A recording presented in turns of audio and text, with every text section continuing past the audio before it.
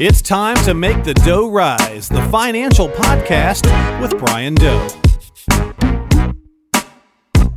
Well, hey there. Welcome to another edition of Make the Dough Rise. Walter Storholt alongside Brian Doe, certified financial planner at Livingworth Wealth Advisors, serving you in the Lake Country and beyond with an office in Greensboro, Georgia. Find us online at livingworth.com for past episodes and more information. And we have special guests returning to the show once again. He's becoming a regular on the program at this point. From Main Street Financial Solutions, it's Jamal Mahmood. We'll bring Jamal in here in just a moment, but Brian, first, great to be with you once again and to talk to you on this lovely day. How are you, sir? Oh, doing great. Last time we talked, I did tell you about our new office and making the move, right? Yes. And any further updates on that? No, we're plodding along. It's just battling, materials availability and getting permitting and all the fun stuff that goes with a build out. But I think it's going to be fantastic. But as it pertains to today's topic, I had an interesting email that came from a person on LinkedIn. It was one of those things that says you have a private message in LinkedIn. I said, ooh, a private message. I better go check this out. And they're getting pretty good at making it seem like it's a legit person reaching out to you or like that it's going to be a good reason.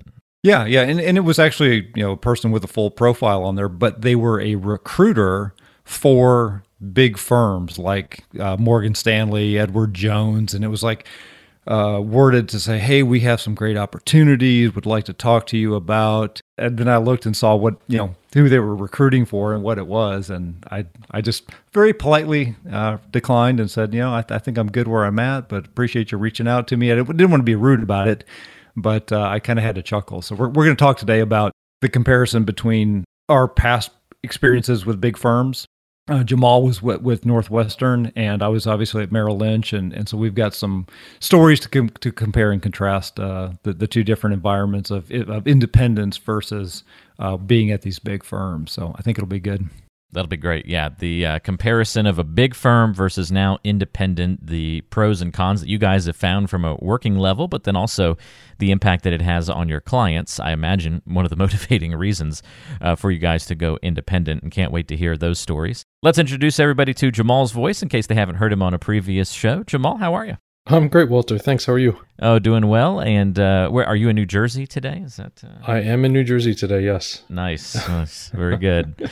We're all spread out on today's show. We literally have 4 different states represented because the hidden voice of the show, Andrea, joining us from Michigan today. She's the producer that we always mention here on the program. Didn't we go with executive producer? Executive producer, sure. Yeah. Okay. I didn't mean to drop her a peg on the pecking order. So that's right. I think I was demoted to just producer, and she's now executive producer. There we go. Okay. I think you're exactly right. But pretty cool. Coming to you from 4 different states on today's show. Technology, what a wonderful thing. But yeah, I'm interested to hear your guys' discussion and the journey, and interesting that a LinkedIn recruiter kind of situation happened to kind of spark all of this, and what's involved in going independent, the pros and cons and the benefits. So yeah, tell us a little bit more about what this journey has been like for both of you and the why behind all of it. Yeah, Jamal and I started an interesting conversation that was part reminiscence and part war stories and part pros and cons. There's a number of differences between being at a large firm and getting what you think is going to be good training, exposure to the industry, and ultimately what you would think is like some status or advantage to having a big name behind you. And certainly when you're young and getting started, I think there's a lot to be said for starting at one of these big firms. But as we have grown in our careers and as events unfolded with the financial crisis and things that happened, and Jamal can speak to his transition, but I used that crisis as an opportunity to evaluate what other possible structures would make sense in the future, because I did not want to be at a firm where I was not particularly in control. Like at Merrill Lynch, somebody decided to put $50 billion worth of toxic assets on the balance sheet and basically blew up the firm and all the stock awards that I had received and was waiting to vest. So I that's what caused me to say, what's going to be best for me, stress-wise and workload-wise and independence, autonomy, control. I looked at all of these factors and then said, which of these are going to be best for my clients? And so anyway, we've kicked around a bunch of stories and war stories, like I said, and so we're going to try and compare and contrast for you. You know, should you consider a large firm, you know, like a Merrill Lynch or Morgan Stanley, to name specific names, or should you be looking at this new and actually the fastest growing sector of the advisor market is the people who are independent. They use a large, reputable third-party custodian, you know, Charles Schwab, TD Ameritrade, which, you know, of course, they're merging right now, so they're actually going to become a firm, a single firm. And then there are others, you know, Vanguard and Fidelity, Pershing, any number of custodians out there.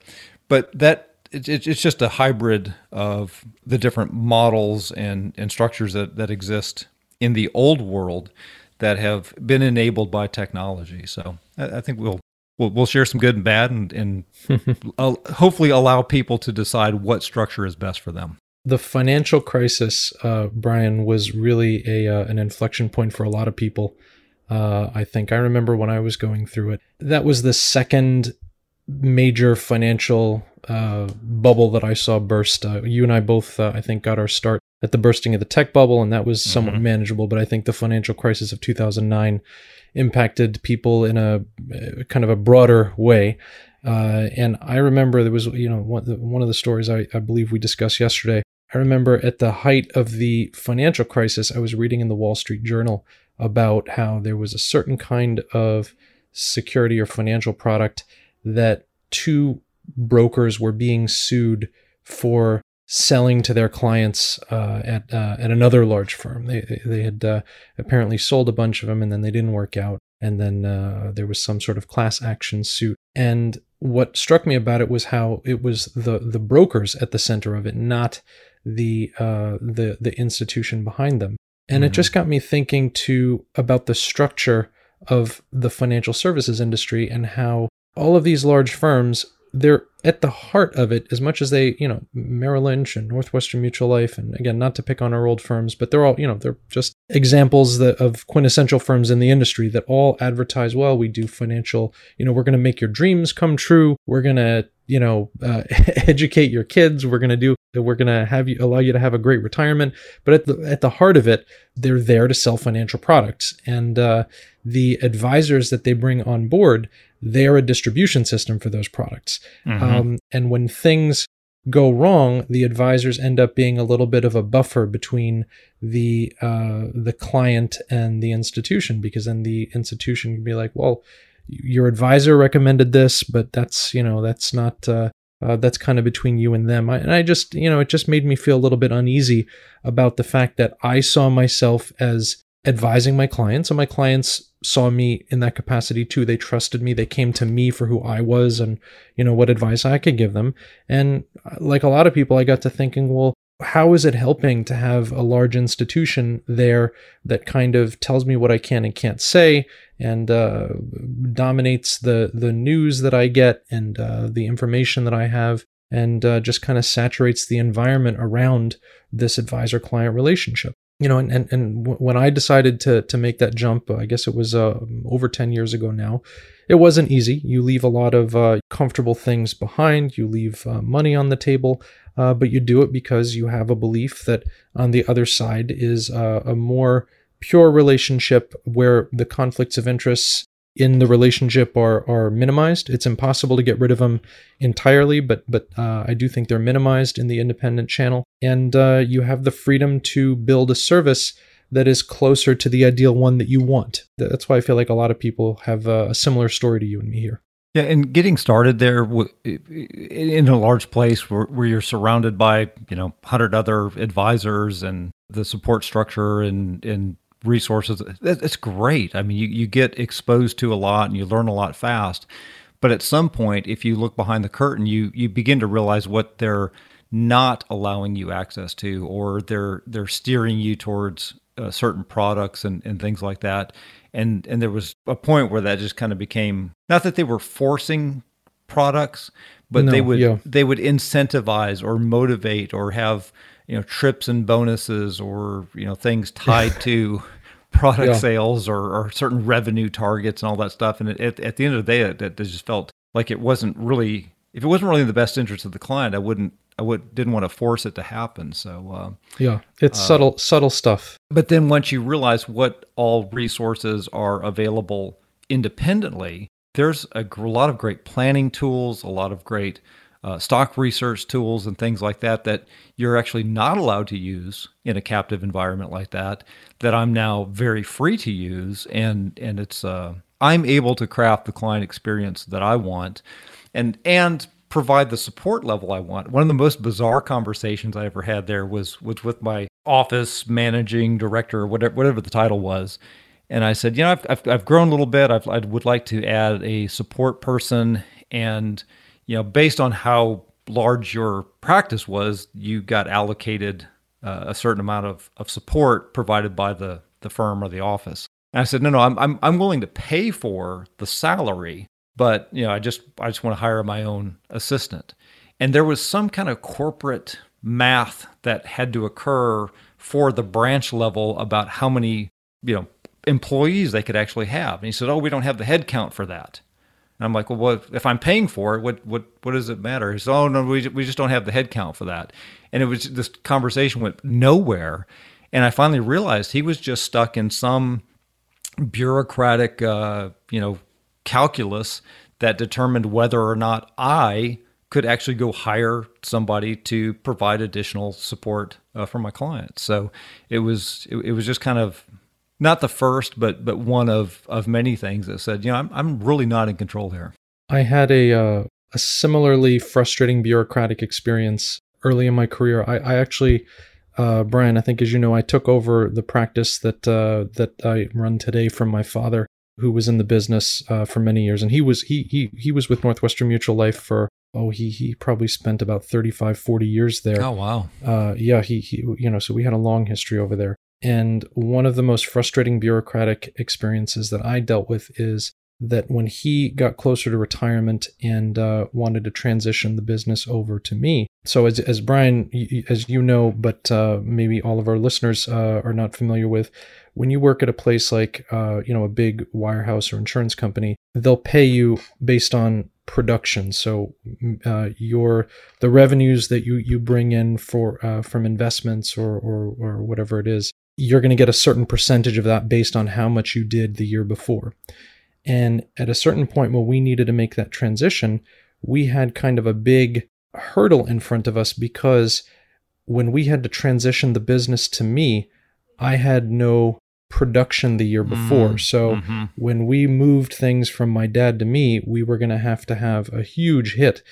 And I tried to explain to my, the higher ups, that this was going to cause me to have to let somebody go. We weren't going to be able to afford, to keep the staff and continue to service the clients in the same way that we were doing it before, because we didn't have that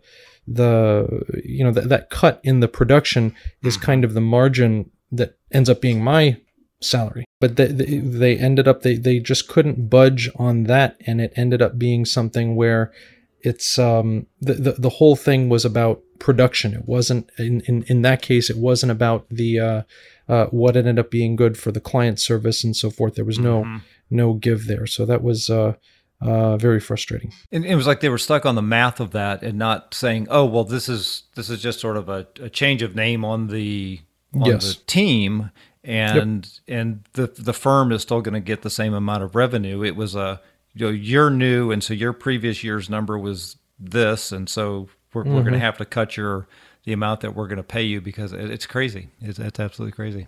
Yep.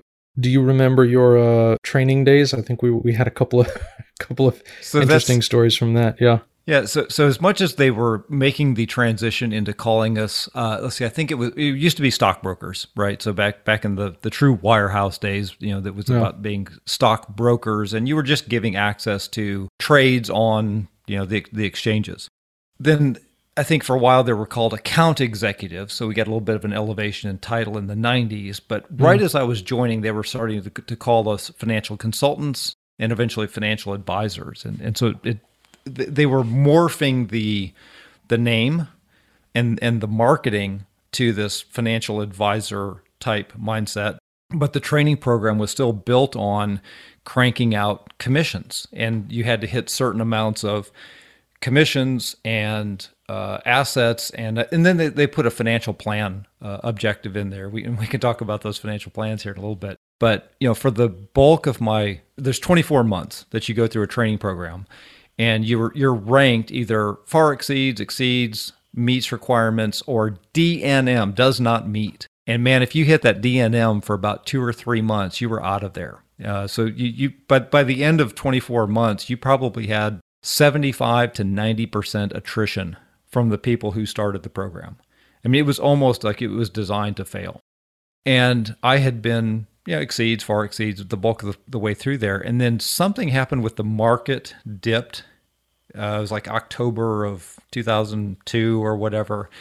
And in my month 23, the assets dropped because the market went down, and the management came in and they were telling, it's tough. Not everybody makes it. There's plenty of other things you can do in this. They were getting ready to fire me the next month because they thought I was going to drop off the radar. Well, I had some other new accounts coming in and some things that actually did arrive by the end of the month, and so I squeaked by that final month. But they didn't look at it and say, hey, this guy's done a really good job for the past 22 months, and we've got this external event happening because of the market. No, it was kind of cut and dried. If you hit that DNM number at these critical points, you were just out of there. It was pretty unceremonious, logical or not, if they thought you were a good advisor or not.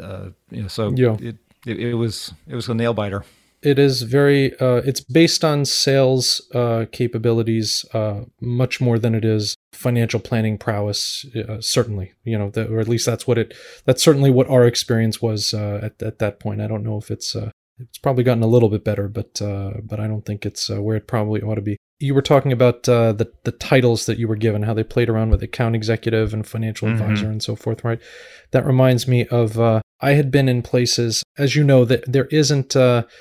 The financial services industry is getting better, but still somewhat unregulated with what you're allowed to call yourself, right? The title of financial advisor is not a difficult one to attain. You can. I think a couple Tony Robbins seminars now, and you can call yourself a financial advisor, right? 3 easy payments of $2,000. Right. But no, you putting financial advisor on your business card, it really doesn't take very much to be able to do that. And in fact, I've actually been in places, I never did this, but I've been in places where they were like, well, you put vice president on your business card. Vice president doesn't mean anything. Yeah, if you ever get a business card from a financial advisor from somebody that says vice president, you got to ask what it took to earn that title. Jabal, I was my card. My title was like associate vice president or something like that, and I was very close to the vice president level. And I'm like, I'm pretty sure if Stan O'Neill leaves, I'm not next in line. Right. Exactly. For all the Office fans out there, I have assistant to the regional manager on my business card now. Oh, that's perfect. Yes. No. So those titles are notoriously ethereal in their quality. And then as far as so you said you have a 24-month training program at Merrill Lynch? Four months to get started to pass your Series 7. And then as I passed my Series 7 in licensing, the most hilarious thing that in hindsight, it wasn't hilarious at the moment, but you pass a Series 7 and then you are eligible to actually contact clients, right? So they give you the phone and a list, and really? Here and I was sitting there, and the guy next to me had been there for about 8 months or so. And I looked at him. He was doing very well. And he was cranking out all these calls and calling people, and his numbers were great. But I looked at him. I said, "What do I do?" He's like, "Get on the phone." I said, "And say what?" He's like, "Nah, you'll figure it out." And that was day one of training, official training at Merrill Lynch. And then once you were moderately successful, then they actually sent you up to training. So it was cart before the horse kind of thing. 4 months sounds like a long time for me, training wise, for the life insurance industry. Right. We had, I don't know, it was a long time ago now, but it wasn't 4 months for us. It was a couple of weeks. probably wow. 2 or 3 of intensive training where you're like in class every day. And well, the licensing is like 2 weeks, 2 weeks of class. Then it's like 2 weeks of product training in, at the firm. And then there's like weekly meetings, touch base to kind of add some things on. But the point is, you got a lot of these, you can sell from day one, like once you have your license. Right. And not only can you sell, that is your job to go and sell. A lot of good advisors today got their start that way. And what can you do? Because that's how the industry is structured. So it's not that I'm picking on the people who got in that way. I got in that way. Heck, my dad got in that way, and he had a 40-year career, and it paid for my college education and all that stuff. So, but a firm that truly cares about financial planning outcomes and cares about impacting people properly. And I feel very strongly about this. I get it that Merrill Lynch and Northwestern Mutual are going to take probably pretty good care of somebody who has $5 million, $10 million, because they'll get their best people on it and make sure everything is all, well taken care of and stuff like that. But you also have to care about the people that buy products from your trainees when they're going out and selling, trying to hit their quotas and make their 24-month goals. One of the most troubling things to me about and again, it's not just Northwestern Mutual. They're as far as life insurance companies go, they're very well regarded and top notch in a lot of ways. But the entire insurance distribution system is based on this idea that people go out and sell and develop clients, and some of those people they develop into stronger relationships. But you have a lot of people that have policies where their advisors were practicing, and then those people are kind of just stuck dealing with those policies, and the commission's been paid, so nobody else is paid to look out for those policies. And we even have a term for it in the industry. In fact, at Northwestern Mutual, you called them orphan policy holders. And what would happen when you had an orphan, which of course there were lots of orphans, then the better cases get farmed out to the top advisors who are best able to kind of turn them into bigger clients. But everybody else kind of just floats around, gets solicited by the other trainees. It's hard to get service on those policies if you need it. And it's so that's kind of the underbelly of that whole sales-driven system. So the transition had been made from like purely commissioned type sales to the fee-based, and so that went a long way to eliminate that need to constantly sell. You weren't calling people to suggest stuff because you needed to make a transaction. It was that conflict had been eliminated by the time I started. And there were still like some people still had a very commission driven practice, but I was at the edge of them starting to get people to build fee-based practices. And so that really appealed to me because I didn't want to be calling people and saying, hey, buy, sell, if you didn't really need to. And when I made a recommendation, if it was to hold, that might be the best thing to do. And so there was no churn, there was no transaction if you're telling them to hold. And that's where the fee-based model improved dramatically. And it sounds like with obviously the insurance industry too, with the commission model, you'll get great service up front. People will fawn all over you up front. It's are you going to have the service and care and oversight 5, 10, 15, 20 years down the road when you really need those things to do what they were set in place to do, and did they perform as well? And so that long-term perspective and that long-term care that you would get from a properly designed structure, that's the huge difference. Now, I picked up on one thing that you said there about the fee-based model, and I do think that there's obviously a lot of people, and some of your listeners perhaps will have heard about the virtues of that, and it's true. I do, there is a lot to be said for fees instead of commissions. As you know, I still do commission business, and I believe you do some as well, Brian. Is that correct? Yeah, certainly. And I will, not to pick on the insurance industry, but the insurance industry still has probably they're going to be the last ones to make that transition. Increasingly, I see products put out that are fee-based, or you have the option for fee-based. But yeah, if there's a long-term care policy that's needed, a life policy, largely those are commission products. And so I do disclose to clients, we're working on a fee-based model here, but this is a commission model. And, I don't think by the time I get to that type of solution, people trust me. They know I'm not recommending it because I'm trying to make a commission or sale or something. But yeah, that's part of the evolution of the industry. And the other thing that I think is, I think the ideal situation for clients is if there's transparency and flexibility. So meaning if somebody, because I've seen fee-based advisors, just to go on the other, end of it, I've seen purely fee-based advisors who will tout the fact that they never accept commissions, but then people will come to them kind of as holistic financial planners, and they will be relatively unfamiliar with important commission-based products like insurance, right?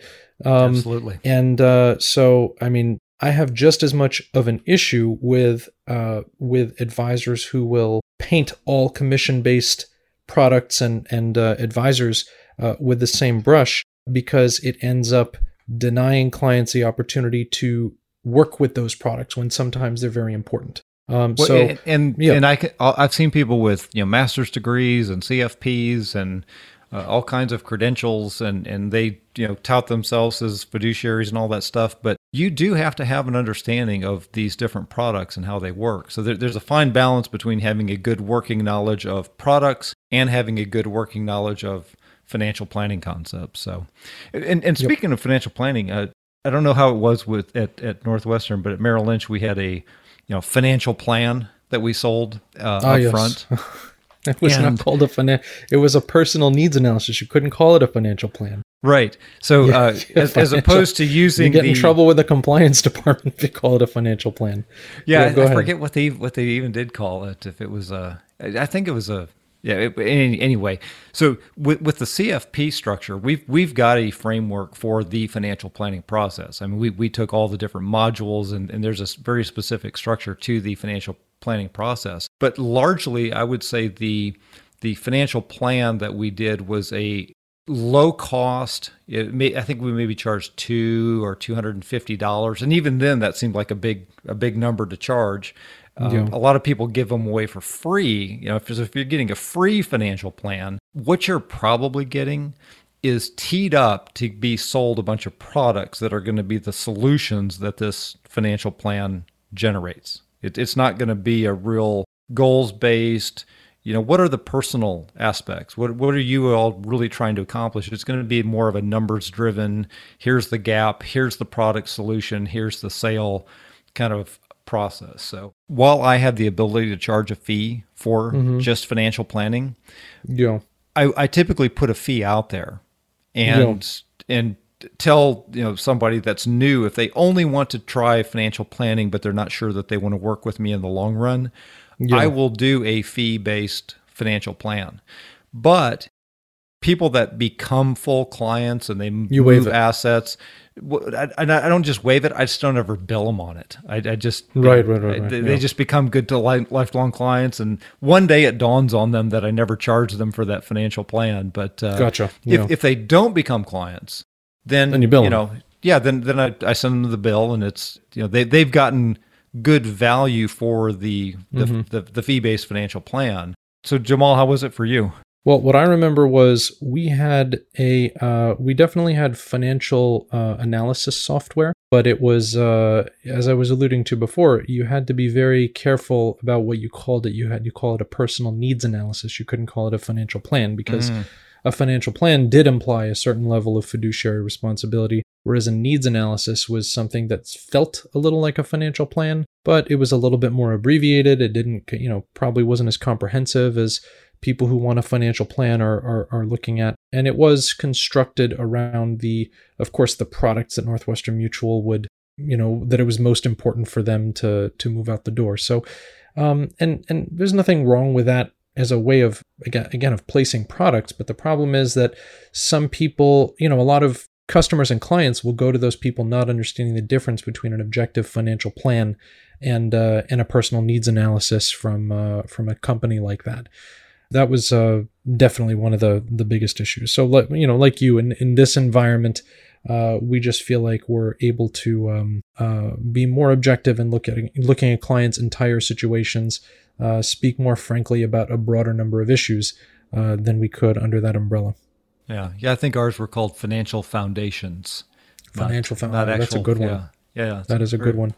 Well, one thing that I'm glad to have the opportunity to talk about that on this show that has always struck me as funny is every now and then I meet a client who kind of will look at my firm, Main Street Financial Solutions and Livingworth and all that and say, this sounds good, but I'm also talking to a guy from this big firm or whatever it is, it'll be the name of some big bank or insurance company. And they'll kind of imply that that's like a step up. Like, why are you not, what happened? Why couldn't you get a job with that firm or whatever it is? And the interesting thing that a lot of people don't understand is in the financial services world, it's very much the opposite of what a lot of people think.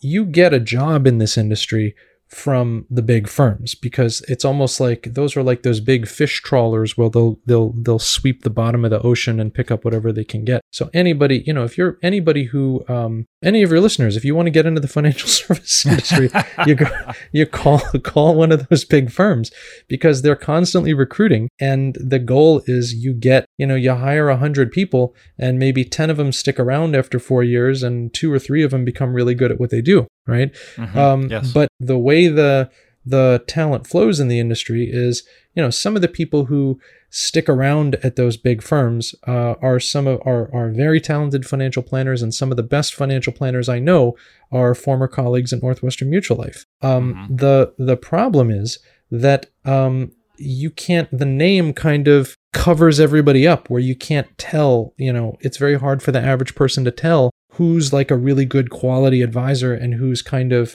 a little bit really limited in what they, exactly, a really good salesperson, or new or going to stick around or whatever it is.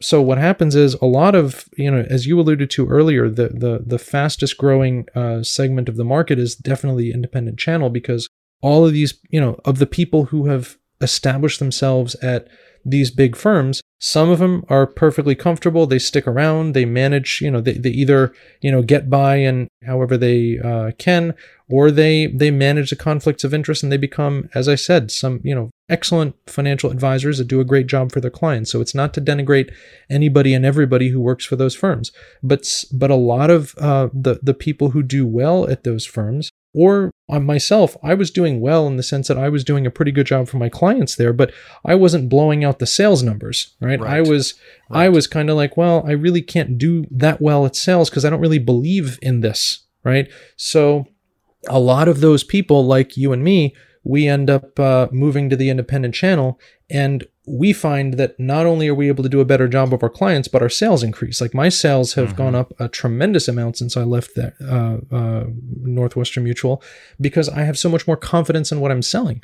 And I think that comes through with clients. I get far more referrals, and I think people are comfortable, sending people, friends, family, to me, I definitely don't feel like I'm pushing. I'm not under any particular pressure to, qualify for anything because it's coming up on year end or something. I can just let things happen, right? Yep. As people are comfortable, I say, take your time. If you want to take a little more time, think about it. If you want to come talk a couple more times, that's fine. I'm not putting anybody on any particular deadline. Yep. Whereas, and to your point, if you called up one of the lines for a large firm and said, I'd like to, speak to somebody, or if you got a cold call or a solicitation from, you have no way of knowing, is this that person that's, and there are a lot of good advisors and good people at the big firms. So I too don't want to denigrate the ability to get good help there and find good advisors, but you don't know if you're getting the new guy that just passed the training program and they said, hop on the phone and, figure it out, or are you dealing with somebody that, truly knows what they're doing and can act in your best interest? Yep. One interesting, I guess, statistical concept that I think is important for listeners to keep in mind is if you were to get 100 random advisors from big firms in a room, just selected at random, and 100 independent advisors in a room, my guess is that the independent advisors are the ones that are maybe more likely to have been able to establish themselves without the name, right? With on the basis of the quality of their interactions, and a lot of them have had experiences at the big firms that they've taken with them to the independent channel. It's a lot less likely that you've got advisors who are leaving the independent channel and then joining big firms. That's right? true. I do not see traffic going that direction. Yep, you're right. So again, ultimately the way you're going to find a good financial advisor is to interview that person and ask them questions, understand their compensation, get to know them as a person, and just kind of get a good feel and references and so forth. But if we're looking at markers, it's things like designations, CFP and other CFA and other key designations. Those are things that if you see them, then you know you're on the right track. Unlike the financial advisor title, the certified financial planner, certified financial analyst, that's what CFP, CFA, that's what those stand for. So unlike financial advisor that anybody can put on their business card, those are actual earned credentials that have more structure and curriculum and an exam that you have to pass. So definitely things to look for. Jamal, I think you were making a good point about comparing restaurants and brand name versus non-brand name. You want to share that with us? Well, where would you rather eat if you go? There's lots of brand name restaurants out there, franchises and so forth. And I guess for some people they signify a certain level of quality. But if you're really looking for a good place to eat, most people are not going to refer a franchise or a brand name restaurant. What you want is a place where it's owned by a family or somebody who really cares kind of about what they're doing, and somebody who's got a lot of experience and is going to kind of do it independently and as a labor of love. So you see it in the restaurant industry, and I feel like it's very similar in the financial services industry. Yeah, I would never refer somebody to Applebee's. But Cafe Agora has got the best Mediterranean food in all of Atlanta. So that pretty well sums it up. Well, guys, great discussion, and just really interesting to see the intricacies of all of the different elements of this discussion about independent versus the big firms, some of the pros and the cons, and maybe the most poignant thing I think that you pointed out is that a lot of people go from big firm to independent, so few people go the other way around, and that must tell you a little bit about the benefits of going that particular direction. And I think it's just great that you guys make those decisions in the best interest of your clients, allows you to do more, to have better relationships with your clients, to be more open and honest with them. And you guys really, I think, seem to take the independent side of this equation so seriously and as so central, such a central tenet of what you do. And it's just glad to hear that it's working well for you both individually, but also for your clients. So very cool to learn about this. And I'm sure we could probably fill 3 or 4 podcasts up if you guys could truly unleash on everything you wanted to say about all these different things. I think if we weren't scared of lawyers, we could tell some real tales if we wanted to. But we won't go there today.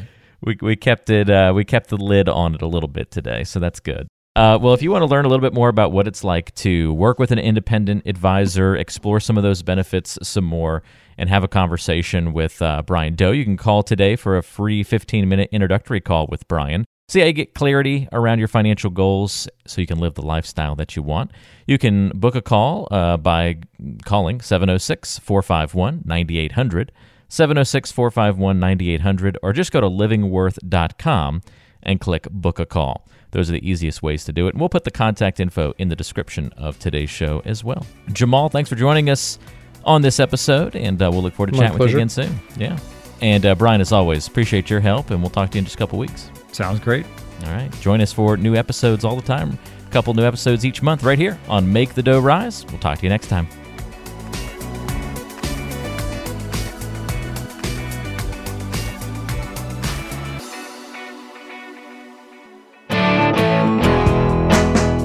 Make the Dough Rise is brought to you by Living Worth Wealth Advisors, with a central office in Greensboro, Georgia, but serving the Lake Country and beyond. The podcast is available on Apple Podcasts, Spotify, and all your favorite podcasting apps. Subscribe today and never miss an episode.